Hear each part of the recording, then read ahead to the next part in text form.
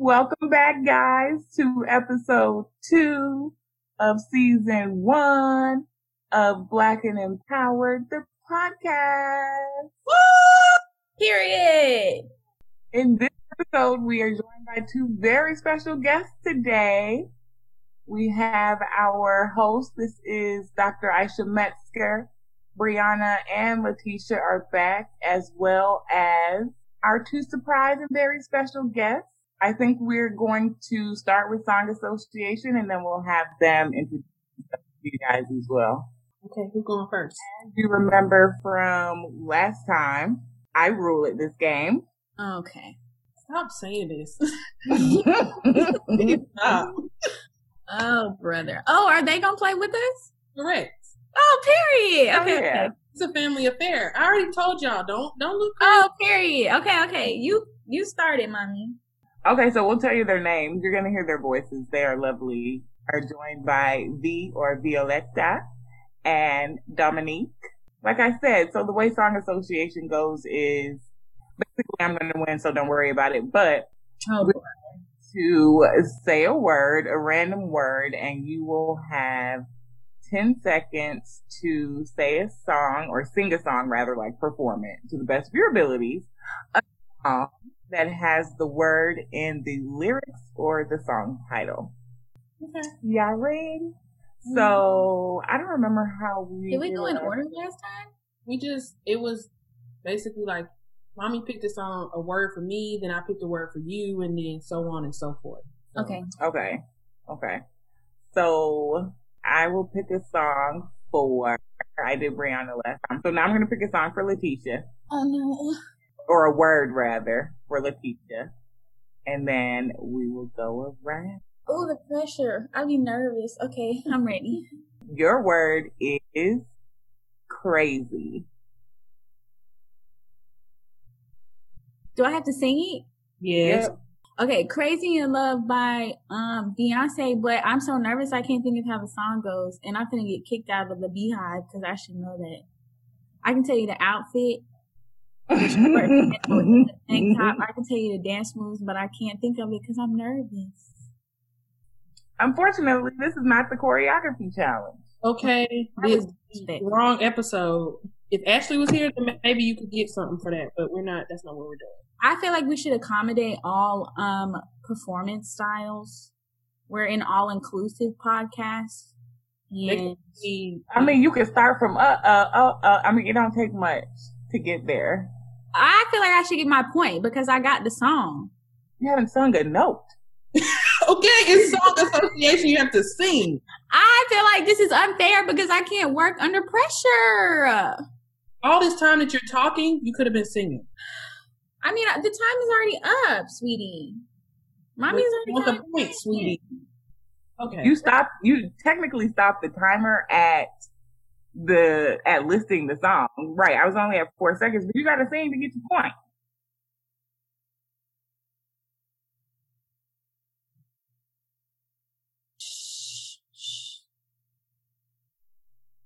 Looking so crazy in love, got me looking. There it is. Ooh! I got me looking so crazy in love. I said, come. I almost got kicked out of the Beehive, honey. Yeah. Keep that pause in there because I want them to know how long it took her to sing that song. Right, if y'all can see her face, the blushing, the nerves. Okay, give my point. You got your point. Period. Okay, so now I pick? Mm-hmm. Okay. What I'm going to pick for Brie? Coffee.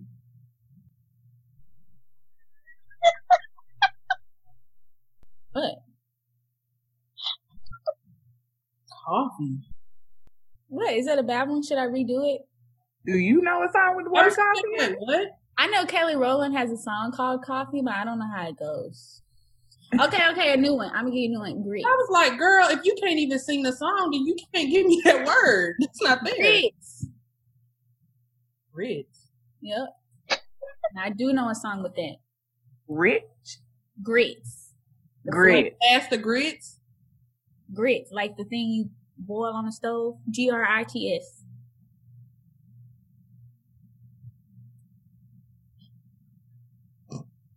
I'm not getting points, so you might as well stop counting because I don't know it now. Jill Scott got that Jill song Scott. that everybody be talking about when she sing Grits. I thought you would have known it. That's why I picked it. That definitely. I know what song you're talking about, but no. That's racist. Exactly. That was V. That was V. By That the was V, right? Very racist. Yeah, why you didn't give V grits? Give it He V wouldn't have known the song. Give the Atlanta girl, give the Atlanta black girl grit. Thank you, V. Whatever. You must know V, grit. even what you said, V wouldn't have known it. You don't know. How you know V don't listen to Jill Scott? You don't listen to no Jill Scott. You don't know that. How do you know that? Exactly. I Like, get stereotyped. Do you listen to Jill Scott? I don't, but Okay, now you know. move on. exactly. Now you Okay. know. Pick your word. Ooh, wait. Anyways, okay. I'm gonna pick B, and the word is fly. It's what? Fly. Fly. FLY. I'm like a bird. We fly away. Good job. That That was a good one. That was good. Period. Non-traditional, very good song. Ooh, that means Dominique picked a song for mommy. Haha. Wait, V gotta pick a song. Pick I a know, V can pick a song. I'm saying at the end, Dominique gonna pick a song for you. How you know V was gonna pick Dominique? Go ahead, B. That's racist. Oh, I must pick the other Spanish speaking person. Oh, jeez. Let's see, a word. Door.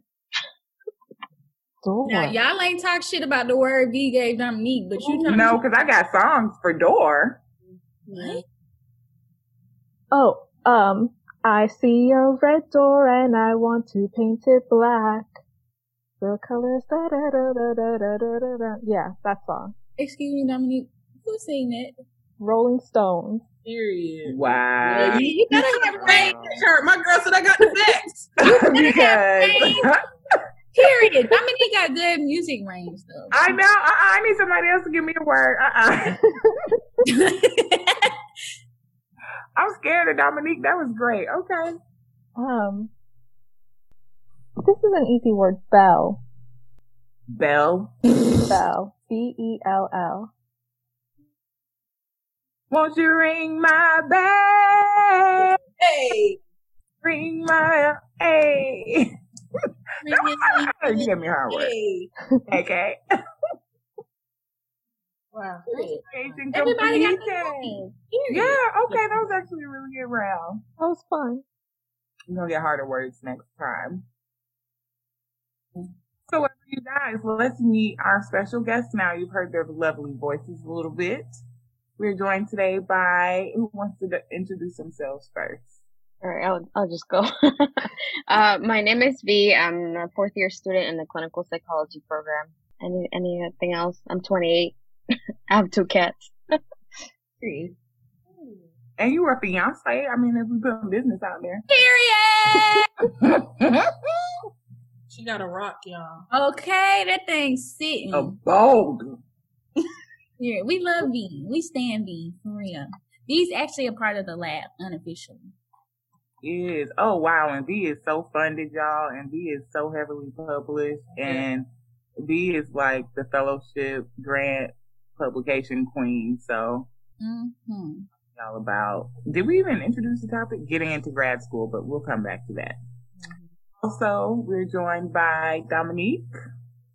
Hi, I'm Dominique Laberry, second year behavioral brain science student with a concentration in developmental psych.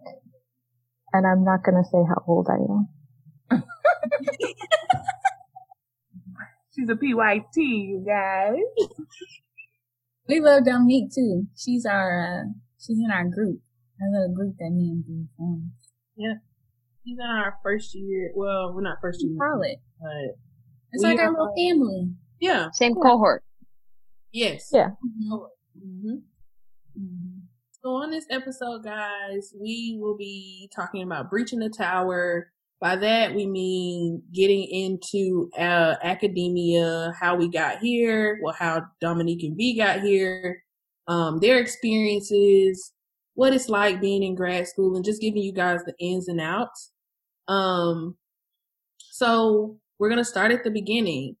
So we kind of want to ask V and Dominique first, what were you guys' majors in undergrad? And if you want to say where you went to undergrad, you guys can do that as well. So I will probably say I went to Georgia State University, go Panthers, and my degree was in psychology. Yes. So, I went to Florida International University, which is also Panthers. So go Panthers. My major was psychology, and I think you asked about research involvement. Maybe? Yeah, we was getting into that, but go ahead, V, since you're already ready. V said, I'm ready. Period. Yeah, I guess retention's not my best. All right, so research involvement. I actually got involved in research in towards the end of my junior year, and I was actually just part of a requirement. Like, I was in the honors college and I had to do a research project. I wasn't interested in research at all, but I had to do that project, and I just kind of approached one of my professors, and fortunately he was welcoming and kind of got me involved in 2 different labs, and that's how it started. So I knew that I wanted to go into psychology as like a career path, and I figured this out in college. And I was under the impression I just needed to get good grades and do really well, and that was it. And one day I talked to one of my professors, and she was like, "Oh no, you need research. It's not about the grades." And I wish that's something someone had told me earlier on. But when she told me that, I emailed literally every psych professor at GSU, and I was like, "Do you need a research assistant? Do you need a research assistant?" And finally, this one person, Lauren Adamson, took me.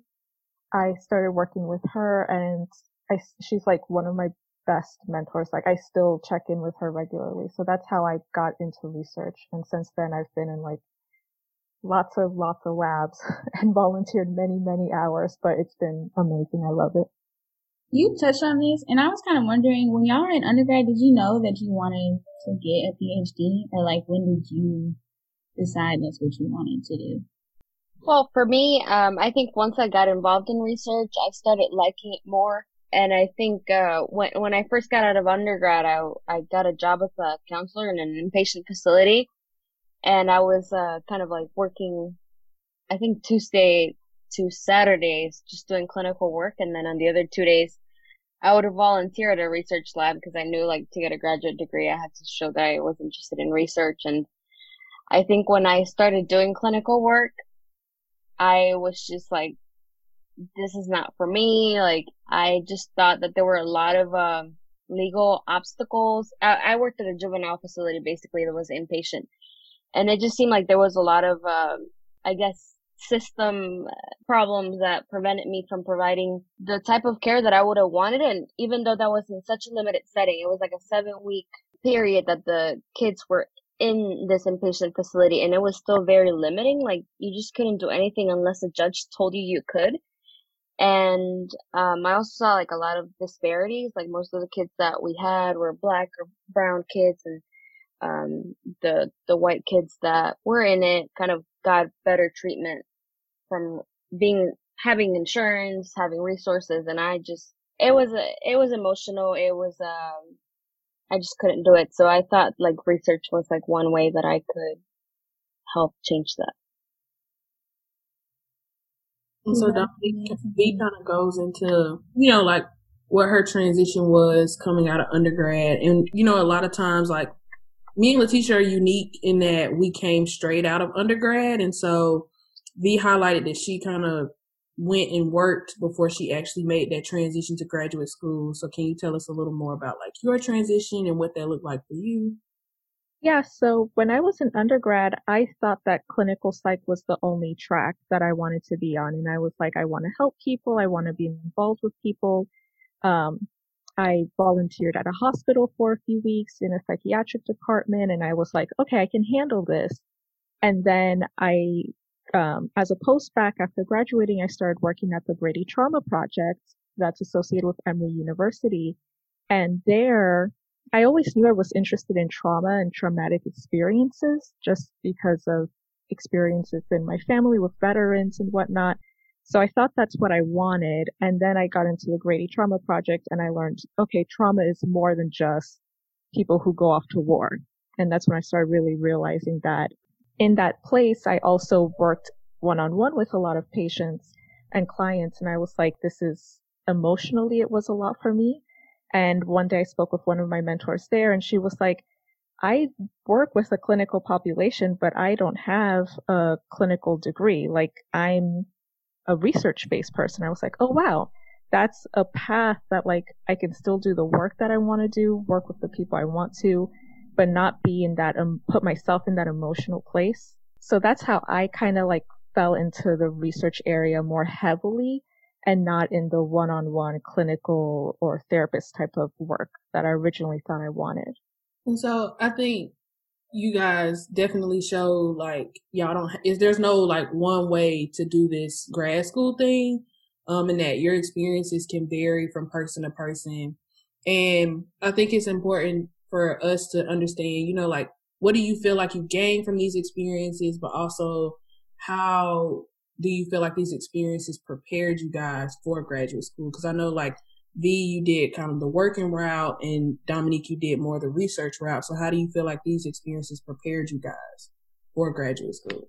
Also, I actually did clinical work for about 7 months, and that's when I realized like it wasn't for me. So I got research jobs after that through my senior thesis, which also is important to note that like when you get a research position as an undergrad, it's also good to do a full project like a senior thesis or like something that exposes you through the process of writing, because through that I realized that I was good at stats, right? Like my advisor was like, wow, like you did this on your own. And I was like, yeah, I thought that's what I'm supposed to do. And I think that helps you see your strengths. And I was somewhat confused about whether I was good at it. I think in research, there's always that feeling of like, I don't know if I'm good enough. Like I might like it, but I don't know if I'm good enough. So like realizing that like I actually had a strength in that area was good for me. And based on that, I got a master's in basically applied statistics. It's called research measurement and evaluation. So I wouldn't have to pay for my master's. I got a job at the university that offered it. So that's one loophole so that you don't have to get into debt while getting your master's. And I think that helped me strengthen my application a lot for grad school. I think pursuing opportunities that can enhance your strengths. And I think I would say that don't just do the part of like getting into a lab, but also get involved through the entire process. Because when you go to a PhD, that's probably what you end up doing anyway. That's really great, V. That's one of the things that I tell my grad students, or my undergrads all the time and my grad students while they're shaking their heads. But right, so you're working in the lab and you are contributing to this research, but you should also, right, take agency and ownership over your own research as well. Talk to your mentors about carving out a small project that you can from their data to do a secondary analysis of a research question that you're interested in. So thanks, V. That's really good advice. Okay. You gonna share, Dominique? Okay, so with me, I felt like the path that I went on, so I applied straight out of undergrad and I did not get in anywhere. My GRE scores were low. I felt like I had an okay application, but as much as that hurt, getting so many rejection letters, y'all, like that was a lot all at once. But I feel like I needed that to kind of, first of all, in academia, there's a lot of rejection generally. So I think that experience alone kind of helped me build a little bit of thicker skin and just get used to that. And I decided to, in that second year of my post-bac, volunteer some more because it's really hard to get paid research positions out there. I volunteered a lot and I was able, like V said, to ask my mentors and my PIs, like, is there data or is there a conference that like someone at my level could attend? Can I help you write with this paper? And that turned into one of my mentors, like helping me write a paper on my own and just learning how to run stats on my own. And I think most importantly, learning how to troubleshoot. I think that when you're in your first year of grad school, everything's really overwhelming to begin with. But that second year of post-bac, like I learned how to troubleshoot and balance a lot of things all out at the same time, because I was in like, that second year I was in like 4 different labs, only getting paid for one of them. And with that, I was able to like just balance each of those, not get participants confused, and just like how to juggle multiple things at once. And I think that's been my biggest strength in my first and second year of grad school. I'm able to have a lot on my plate and still balance it pretty well. And I also learned how to say no. That's a key, really important thing. No, okay, I got this much on my plate. I can handle it. One more thing and I can't. So I learned the power of using the word no in that second year of my research and volunteering. And I'm able to use that now. I think if I had come in straight from undergrad, I would have been saying yes to everything and just like probably burned out by now. I think that's a good point. I was thinking about that, in that it's common for people to not get in when they first apply. I don't know if people actually know that. I don't know if people are aware of that, but like it's super common to not get in. As Bree said earlier, it's really like our experience in getting in straight from undergrad is really unique. And so I don't want people to listen to this and think that, or just have this expectation that you're going to get right in, because I mean, like, no shade, but you probably won't. And that's fine, because that's usually how it goes for people. And I don't know who said this. I think it was Julie. Hey, Julie girl, I hope you listen to this. But she was like, in academia, there's this like theme of not being wrong or being afraid to be incorrect. And like in grad school and just in your academic career in general, like you're going to get rejected. You're going to mess up. You're going to be wrong. And like, that's fine. I would say like, if you're not doing that, then maybe you're doing something wrong, I would think. So I like that you made that point. I did want, cause you mentioned your post-bac, and I know we want to ask y'all about like your actual application experience, but Dominique, do you mind like talking a little bit about like the additional experience that you got when you did your post-bac, just in case people don't really know what a post-bac is and what that looks like? So a post-bac is basically after you graduate with your bachelor's, you want to gain some research experience. So you look for a post-bac position or post-baccalaureate, I don't know how to pronounce that word, position. Usually you want to find something paid because it's going to take up a lot of your time and you still have bills to pay. Unfortunately, those are very hard to find. So I was very lucky that my Dr. Adamson's lab at Georgia State, she kept me on for a full year, and she was able to have me paid half-time. And during that first year, so I was working half-time with her and then volunteering in 2 labs at the Grady Trauma Project. And that was pretty okay. While I was doing that, I still had another like real working job, which was helpful. Then that second year, after getting my rejections, I was like, okay, I really need to find a way to make my application stronger and just learn more. And at that point, I stopped working with Dr. Adamson's lab paid, but Dr. Sierra Carter, she was starting up her lab and she took me on as her research coordinator. And that was amazing because it was like, okay, I have one paid job, research job, and then I volunteered at the other 3. But again, during that time, it was, you kind of have to hustle to find these positions sometimes. Like you have to have no, I don't know how to say this in English, sin vergüenza. How do you say that in English? No shame. Yeah. Forget your shyness. Yeah.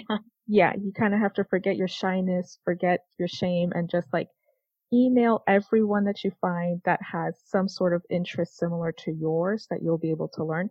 And I think that's really important because I knew people who were just going into any lab that would take them. And I get it. You need to find the work that you can get.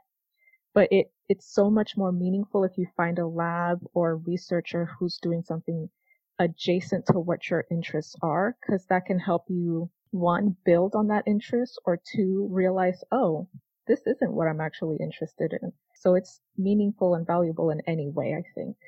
That was my post-bac experience. It was a lot, but like I accredit it to so much that I'm able to do now. And I think it just highlights the importance of like getting that research experience, like being able to have that experience and say, I did these things and these are things that I like and don't like. Because when you get in graduate school, most of the time you're committing like 4 to 5 years of your life. And so you don't want to be committing so much time to something that you genuinely don't like doing. So I think your experience highlights, and UMV's experience highlights being able to like try it out, being able to go out and be like, that's not my vibe, and being fine with realizing that's not your vibe and going and finding what you are passionate about. And I think that's one of the probably most important things, and we'll probably touch on this when we're talking about like applying, but finding your passion. I think if your passion isn't driving you in this experience, then ultimately you're not going to be happy. And grad school is not a place where you want to be not unhappy, honestly and truly. Okay. It's already hard. So find happiness where you can, because they said you be on the ground and the passion is the only thing that picks you up, honey. Yeah. Okay. Yeah.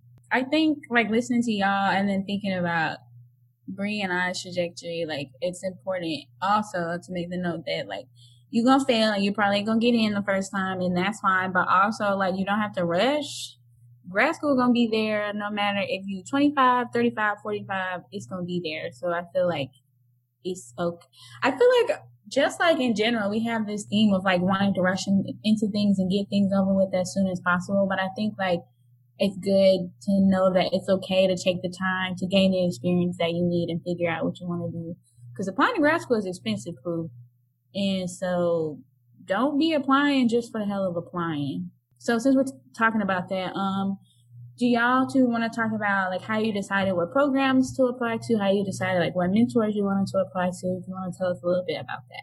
I thought you were going to ask like how much it costs, because I was about to get on the soapbox and just you can also talk about that too. Girl, I spent almost all of my savings the first time around only to get rejected, and that was like so much money. And like coming out of undergrad, it's hard to have money. Like college students are broke, and then to like spend all that money to apply and then be like get all of these no's. Oh hell no.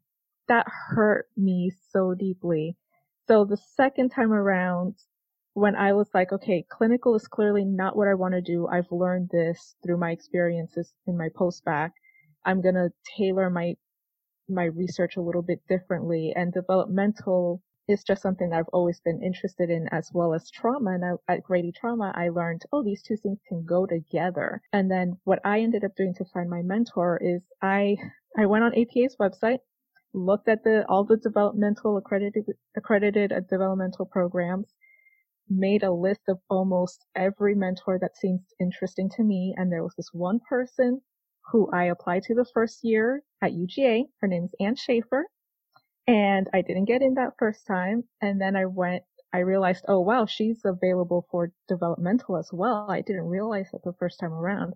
So it's like, I'm gonna try this again. And she was honestly, you guys, my top choice from day one. Like I'd found her research. I thought it was really interesting. And I went ahead and applied, and second time around it happened. And I was like, oh damn, top choice. This is okay. Literally when I got the letter from her, I removed all of my other applications because I was like, I don't care anymore. And I don't want to get more no's to just make me feel bad. So I was like, and yes, I'm your student. Bye. Let's sign the papers. I'm good to go. But yeah. And I think that just highlights like all you need is one yes, honestly and truly. Like that was my rationale going into it. Like I told everybody, I just need a yes. Once I get a yes, I genuinely don't care what anybody else has to say, because I'm going somewhere, like, and I applied there. So part of me wanted to be there anyway. So you giving me a yes, then it's a yes. Like we're going, and that's it. So all you need is one, y'all. Don't think you need 10 plus offers to feel validated in your experience. All you need is that one, honestly. Mommy was my only yes. I only got one. So, and y'all still couldn't tell me nothing. So, period. You just need the one. All you need is one, baby. Period.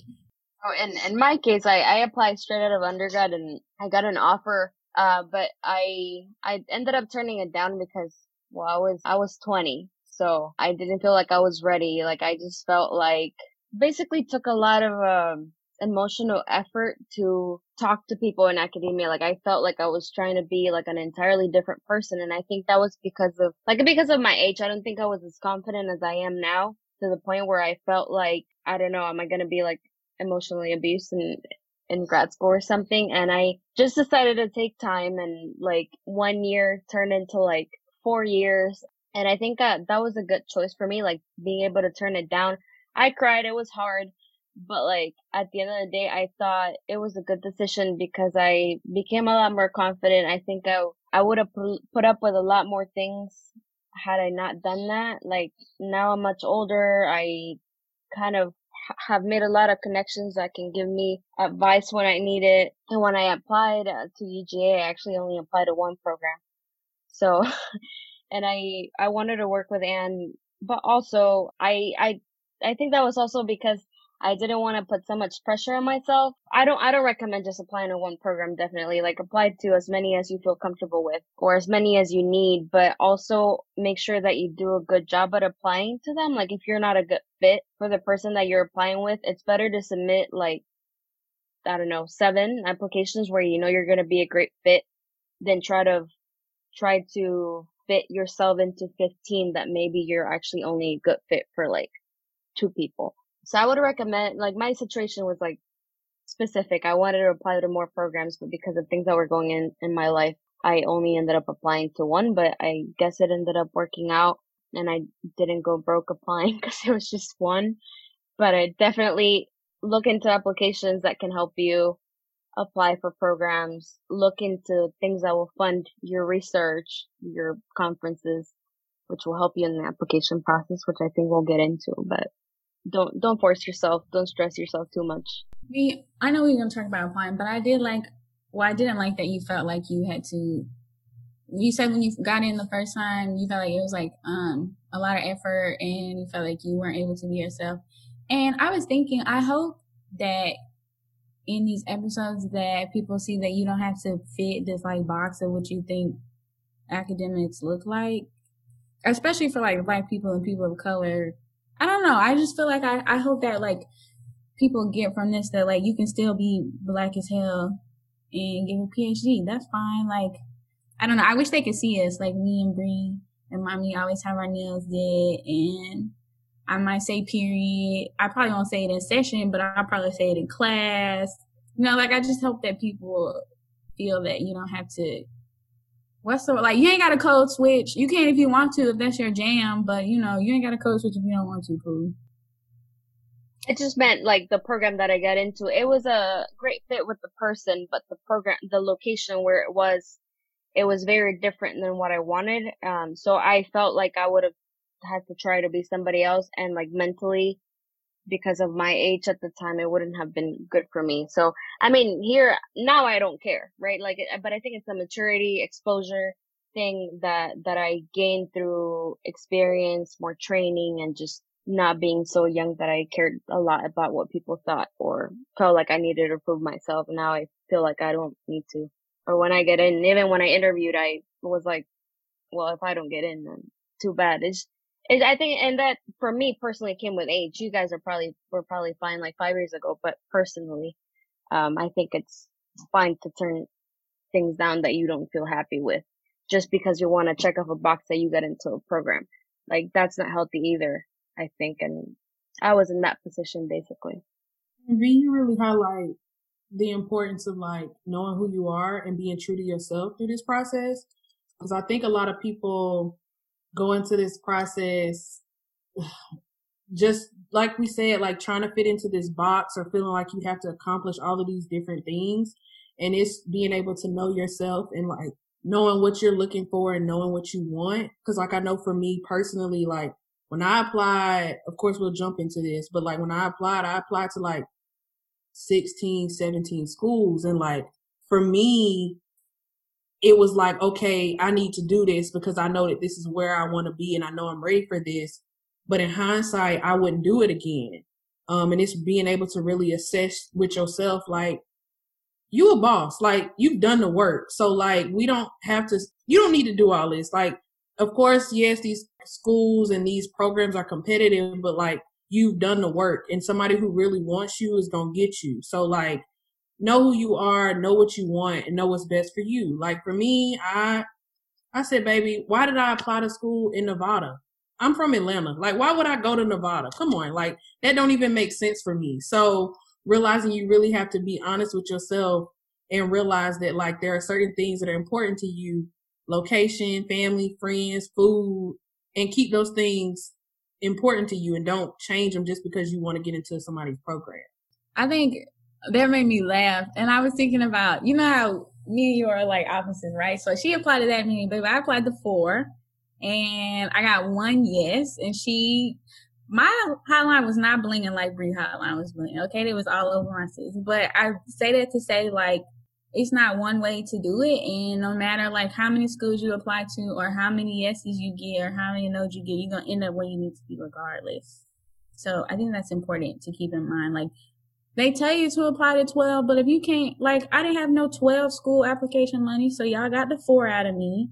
And if I was going to get in, and that's what I said, I didn't even have a backup plan. I was just like, if I get in, if I'm supposed to get in, I'm going to get in. And if I don't, we're going to figure it out from there. But I think people think you're supposed to do it a certain way. You're really not. As long as you're turning in the same materials, you're going to get in where you fit in, Pooh. To kind of touch on that Letitia and you guys were all talking about, like, again, I'm not going to say my age, but I am an older student. Dominique ain't old, y'all. She not. They probably think you like 45 because you She also looks 20, so if she would have been in grad school 10 years ago, she would have looked 5. But like I thought, and I felt like a big pressure but I needed to like be in high school, be in college, by the time I was like 19, graduate at a certain time, get into graduate school at a certain time. Like I thought that was what needed to happen. And like I graduated college later on simply because like I had to work to help out my family. So I was a little bit off the like regular path. But when I finally got into grad school, I was like, okay, I'm X amount of years old and I'm okay. Like it's okay that I'm a little bit older than the other students and I'm a little bit older than my cohort members. Like that's not a problem. And I just feel like sometimes people think they have to be here at a certain age or a certain time in their lives. It's like, no, it'll happen when it's ready time for you. Don't rush the age thing. Don't care about your number. Okay. So we're talking about money. So with applying and okay, so you know, it's expensive to apply, but then people don't talk about when you get the interview, well, you got to get to where you're going. And that's plane ticket. So how much money do y'all think you spend like the whole process? I maxed out my credit card just applying to schools, and I don't even know when I spent. It was a struggle. I was low income. I was on food stamps applying to grad school, y'all. So I was struggling. So how much do y'all think you spent? Testify.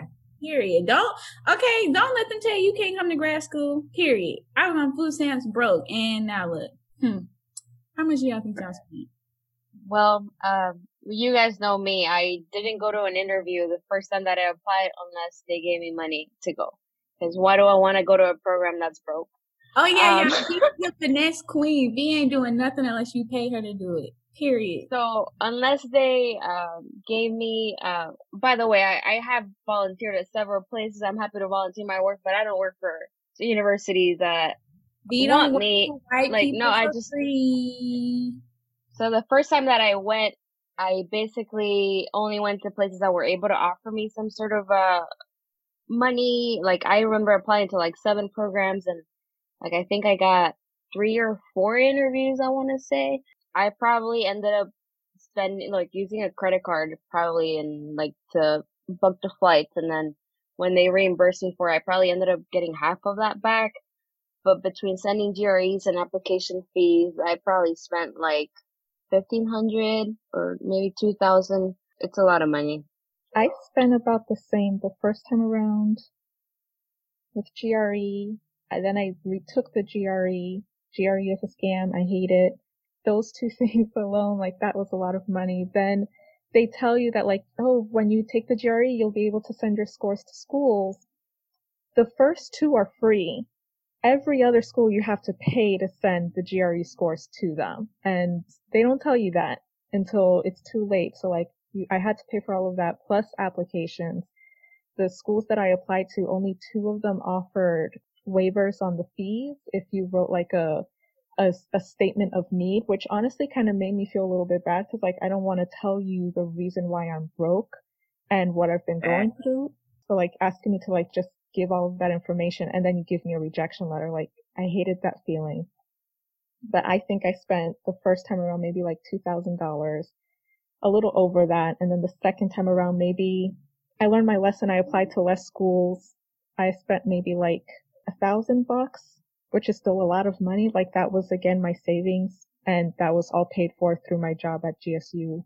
And then for interview day, I'm in Georgia. I live in Georgia, so like I didn't have to travel far to get to UGA to interview. I bought a suit jacket and that was it. And I got that on sale using my sister, like I think my sister even treated me to it. She was like, this is your chance, go buy something nice. Found a nice one on sale, and that was all that I spent. Dominique, you said the GRE and I got mad. Not you triggered me. If you don't get nothing else from this episode, higher education is a scam, okay? This is a scam. You mean to tell me I gotta pay you, how much is GRE? $200? $300? To do algebra? We don't even do that kind of math. Oh, don't be worried about the GRE. It's like it don't mean nothing. Seriously, I took it twice and I got like entirely different scores on both. Like basically I'll be like honest about my scores. Like the first time I did well in math, and then I bombed verbal. Like I'm a non-native English speaker. Like I just don't use the words that are in the GRE. So then I spent the rest of my time studying all these stupid words. And then I did better on that, but then my math score went down. So I'm like, if this is a reliable measure of who I am or what I know, then how come my math score went down, even though the first time y'all told me I was great at it? Like, it's just, I hope by the time whoever's listening to this, by the time you guys apply, we've gotten rid of this thing.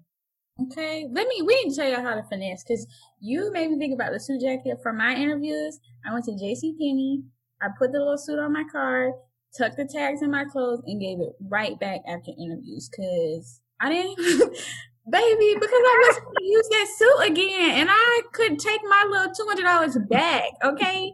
Finesse. I have heard, I didn't do this because I was too embarrassed, and now I think that's stupid. I feel like I've heard if you email like the administrative associates in the programs and tell them that you're interested in applying, but you can't afford it, they'll waive it for you. Y'all better finesse these people. And Dominique's point about, I've had that happen too, where like they offer you awards, but they want you to tell them how shitty your life was and why you're a poor Black student. If that's your jam, you do that. I wasn't doing that because like I'm not about to recount my whole life and why I'm on food stamps and why I need money to go to a school to get a higher degree that you require me to have to do the job I want to do anyways. But there's definitely ways around it. Y'all better return them suits. You're not going to use them after that because I ain't want a suit since. And I got my money back. And I got into the program. And I think for me, like, so one thing I would suggest for the people that are listening, if you're not like too far ahead, is looking at your institution and seeing if they have like programs like Rise or like McNair or like programs like that, because programs like that pay for you to take the GRE. And a lot of schools, when you're applying, waive your application fee because you're a part of programs like that. So if they have programs like that, definitely get into them, do what you need to do. And they also help prepare you for graduate school. So that's what I did. So like, I was able to finesse mine because like they only paid one. It was like, oh, we only pay for the GRE once. And I said, oh, well, I'm taking it again. And they was like, well, we can only pay for it once. I said, well, I mean, the goal is for me to get into graduate school, right? So hello. And it was like, okay, well, we can pay for it again. Definitely thinking about stuff like that. Also realizing if you are applying to like psychology programs, especially if you're applying this cycle, most schools are not even requiring a GRE right now, so definitely take that into consideration if you're applying like in a couple months.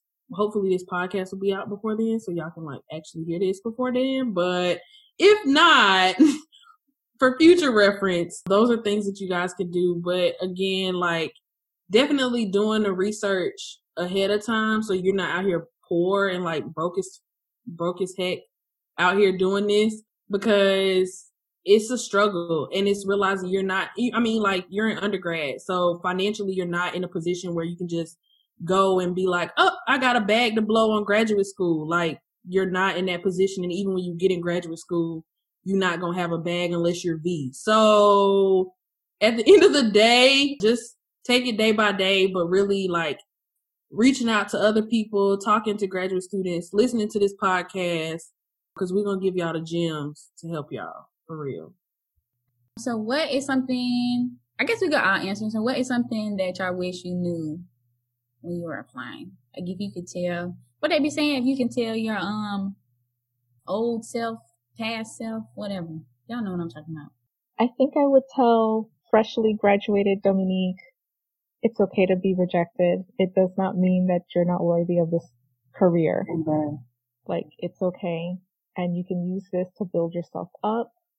You can do better. You can learn more. Like, keep taking advantage of the opportunities that come your way, but also keep searching for them too. But the biggest advice I would be rejection letters do not equal what you're worth. Like, and grad school in general does not equal what you're worth. I think that's important to remember as a grad student too. Like, you can do all these great things, write papers, blah, blah, blah, but like, you're still an individual. Academia shouldn't be your only definition. Well, I agree with what Dominique said, but I think going into quality of life in academia, I would say like I would have probably applied for like more sources of funding.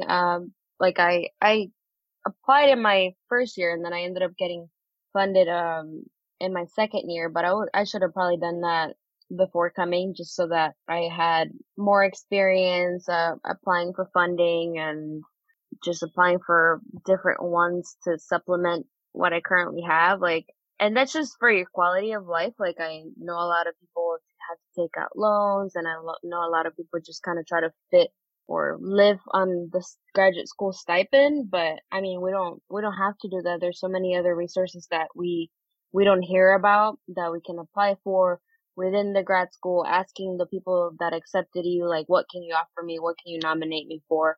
Learning how to negotiate, hustle, and just trying to maximize the resources that you have to improve your quality of life in grad school. Like, economic hardship affects everyone, but we're not exempt from that in academia. So try to.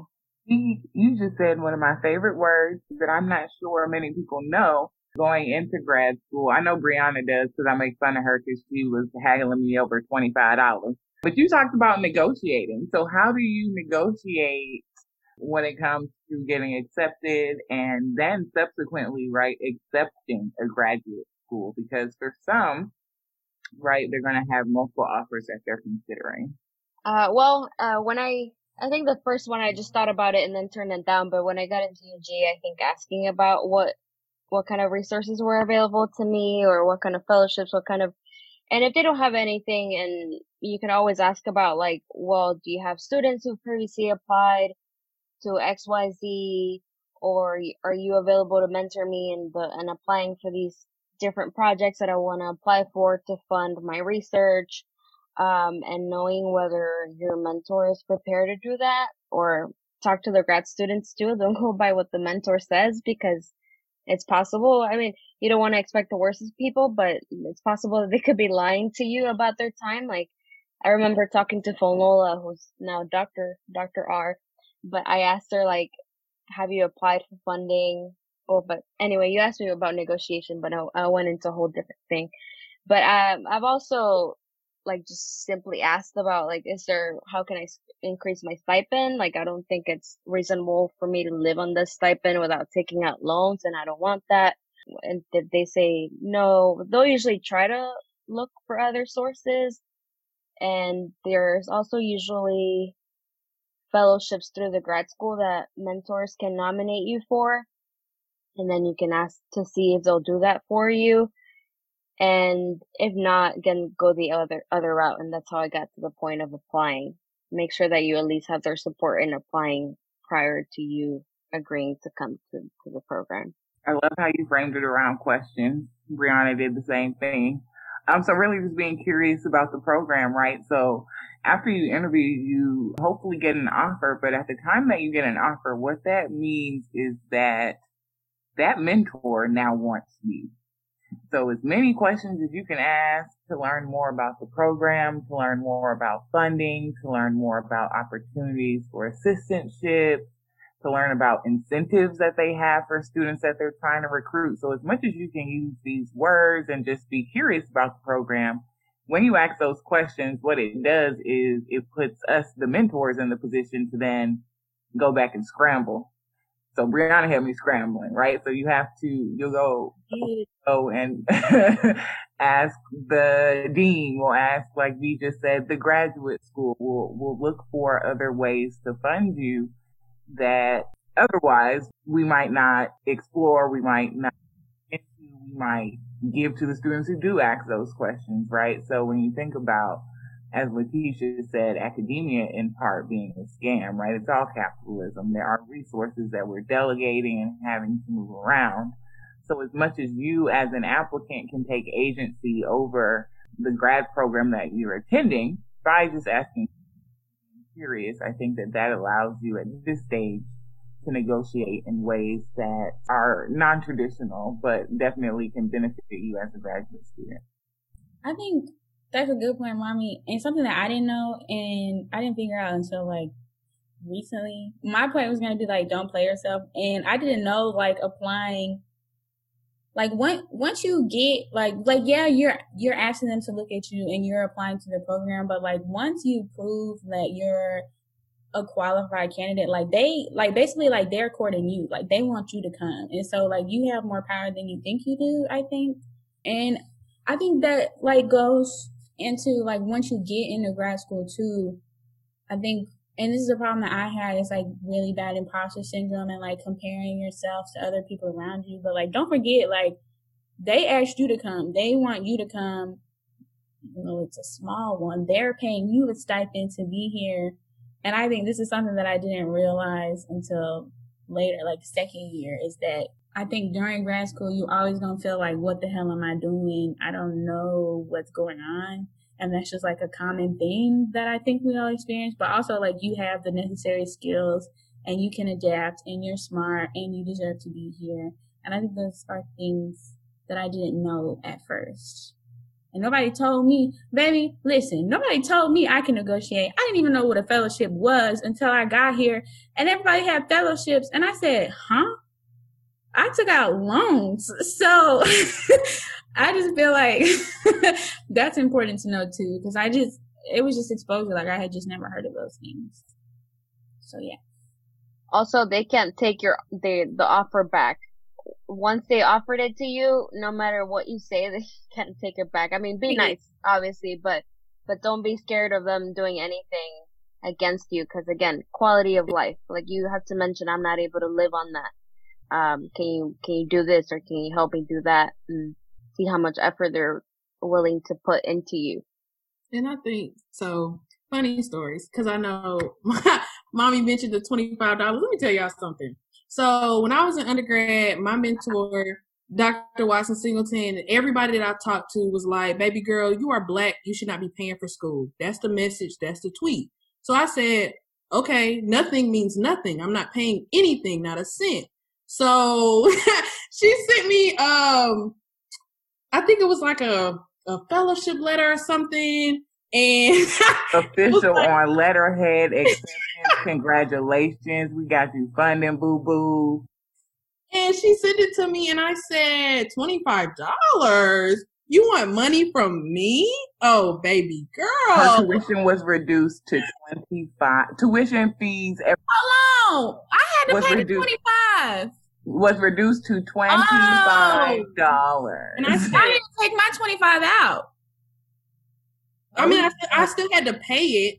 We didn't reduce it, but it was the fact that I even was like, hey, girl, can we get rid of this $25? And it was mandatory. I wrote her back. I said, I need everything, okay? You have to pay $25.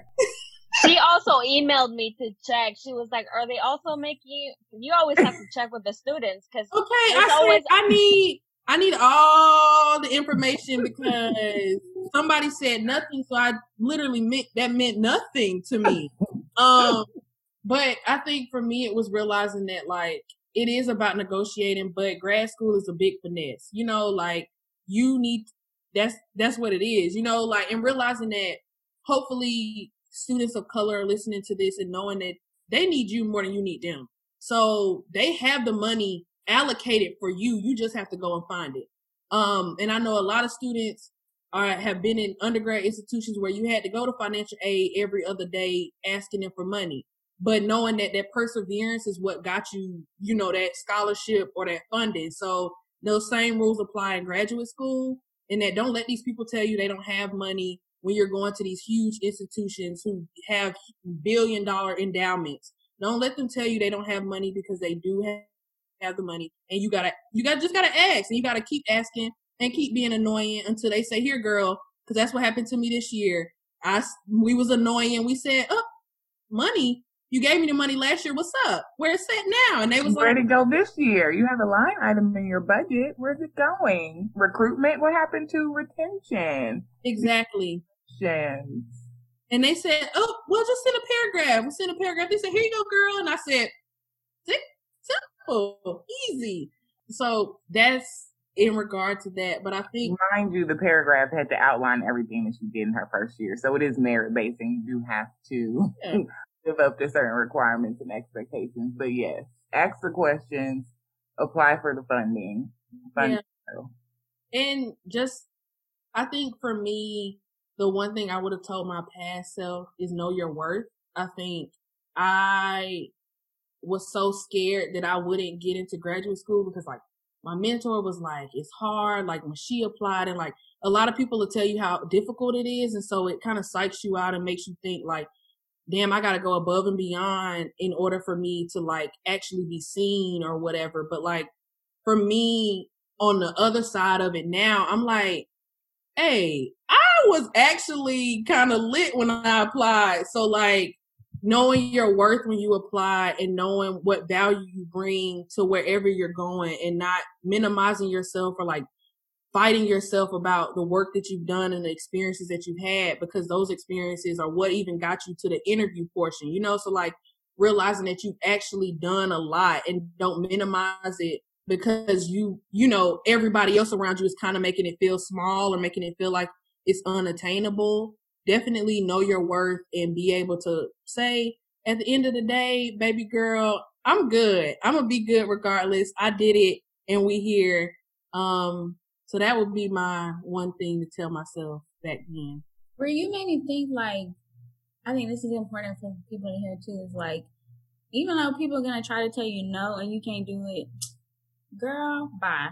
Because when I brought my list from my mentor undergrad of like my little music for schools, and she sat me down and she was being helpful. She was like, I want you to know that what we talked about earlier, it's likely that you're not going to get in. And she talked about UGA, our program specifically. She was like, it's a hard program to get into. Like, I think you're capable, but I do want to prepare you.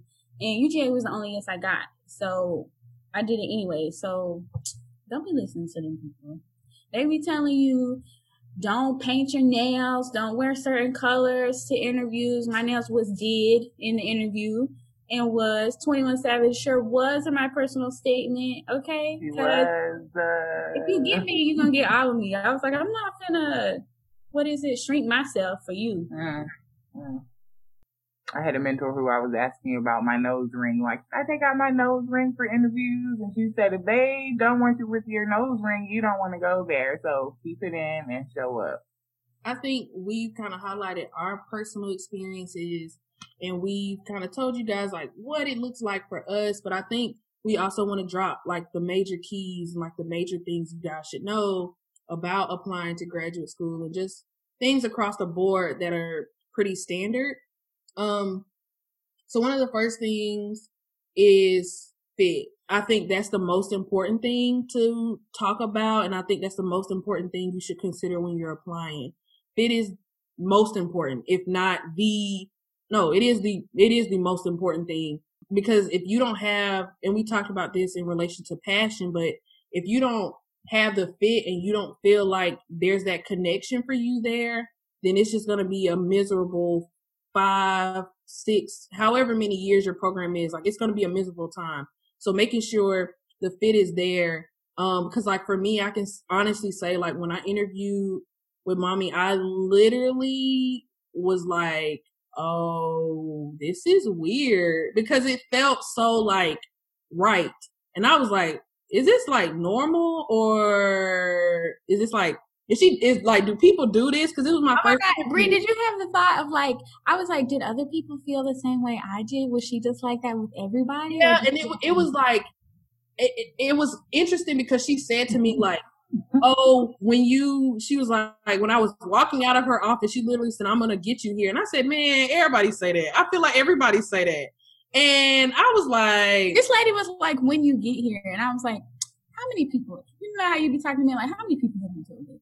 I said, you, okay. And then it was interesting because like me and Tosin we interviewed for Aisha together. And so Tosin was like, well, how did your interview go? And I was just kind of like, oh, it was fine. But in my head, I'm like, girl, she told me she gonna get me here. But I'm not gonna say that, because it's also realizing that like we applying to the same place. And so for me, it was just like realizing that the fit was there. Like there was no denying it. Everybody around me knew that that's where I was gonna end up.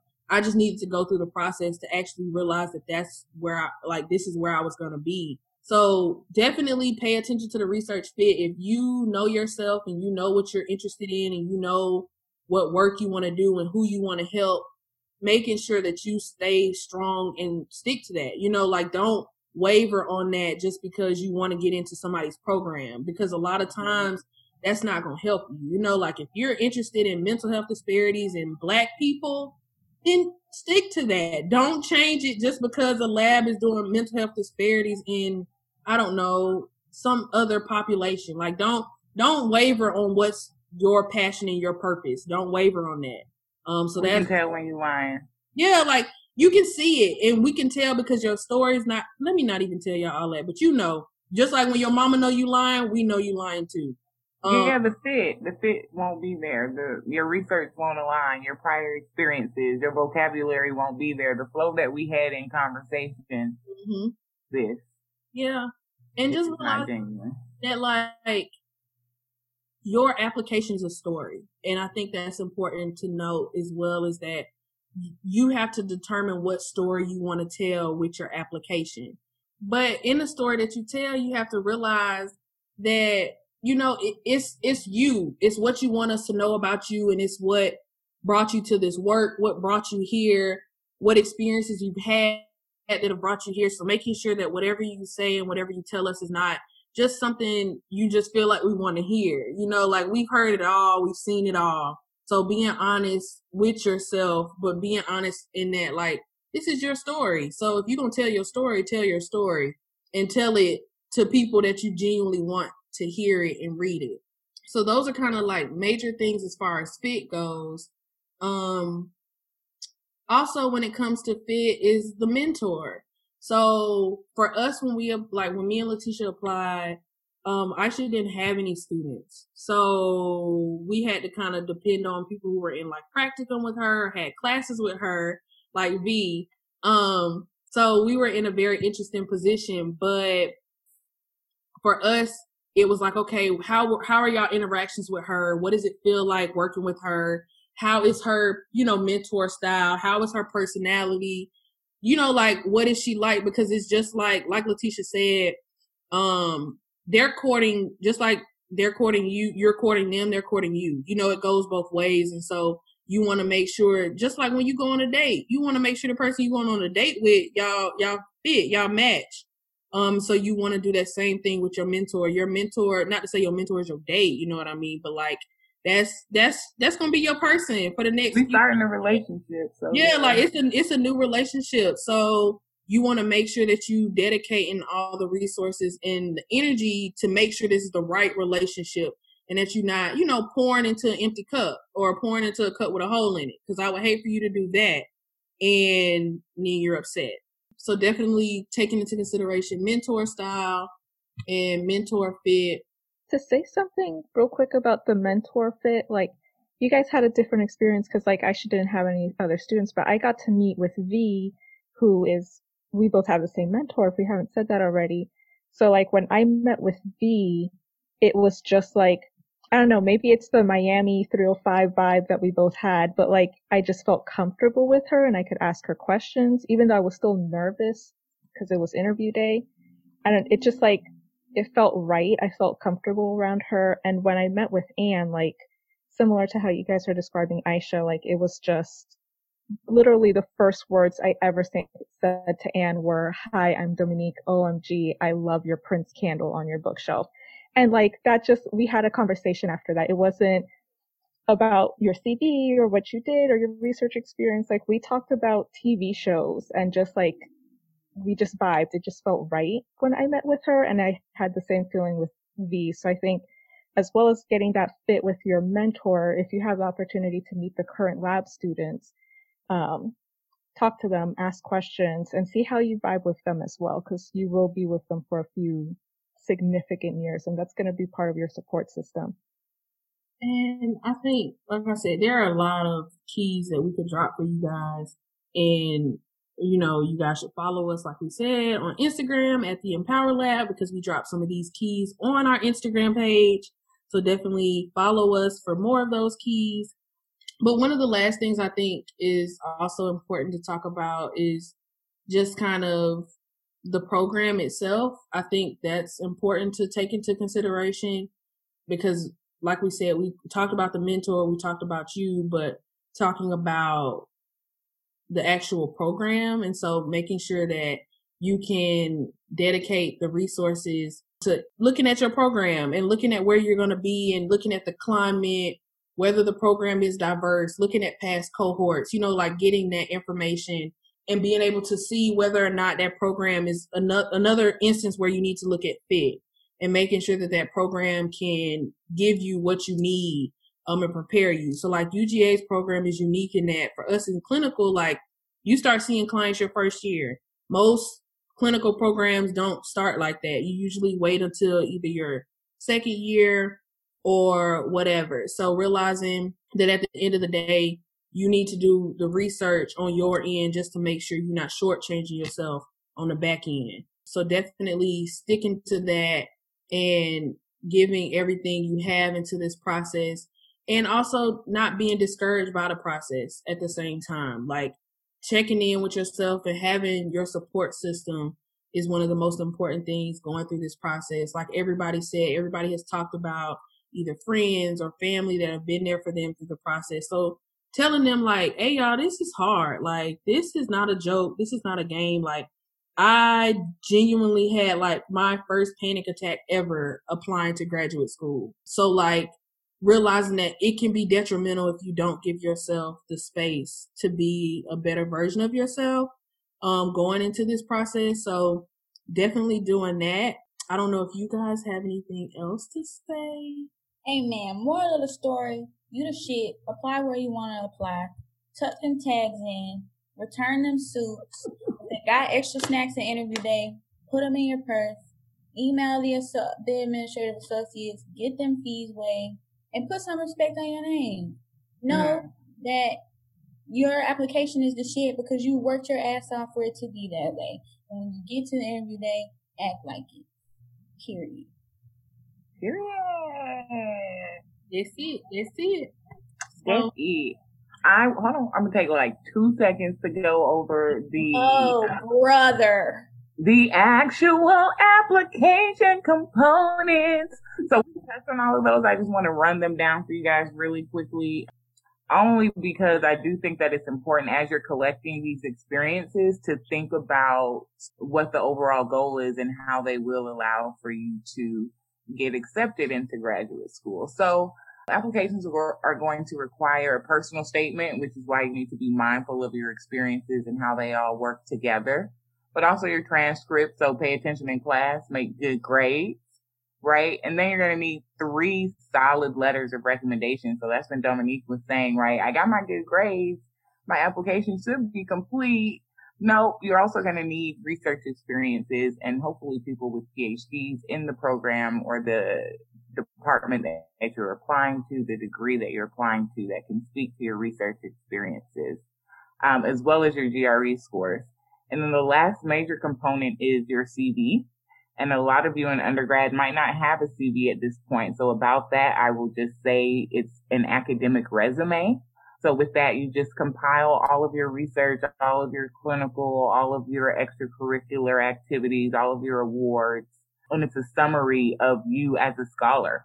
So what I'll say is gather all of your experiences as much as you can, reach out to other grad students, reach out to people who you see as mentors and get their CV and look at what gaps you have in your own CV and get experiences that will allow you to build your vocabulary, build your training, but also build your CV in a way that makes you more competitive for grad school as well.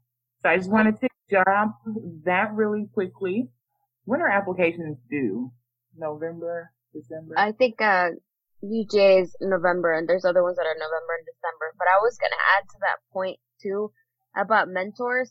Something that us people of color sometimes don't know. I mean, I don't know if y'all get that, but emailing the potential advisors to just to check about their projects or kind of even having a call with them is something that I had to be told to do, and I was scared to do it because I didn't know what to say.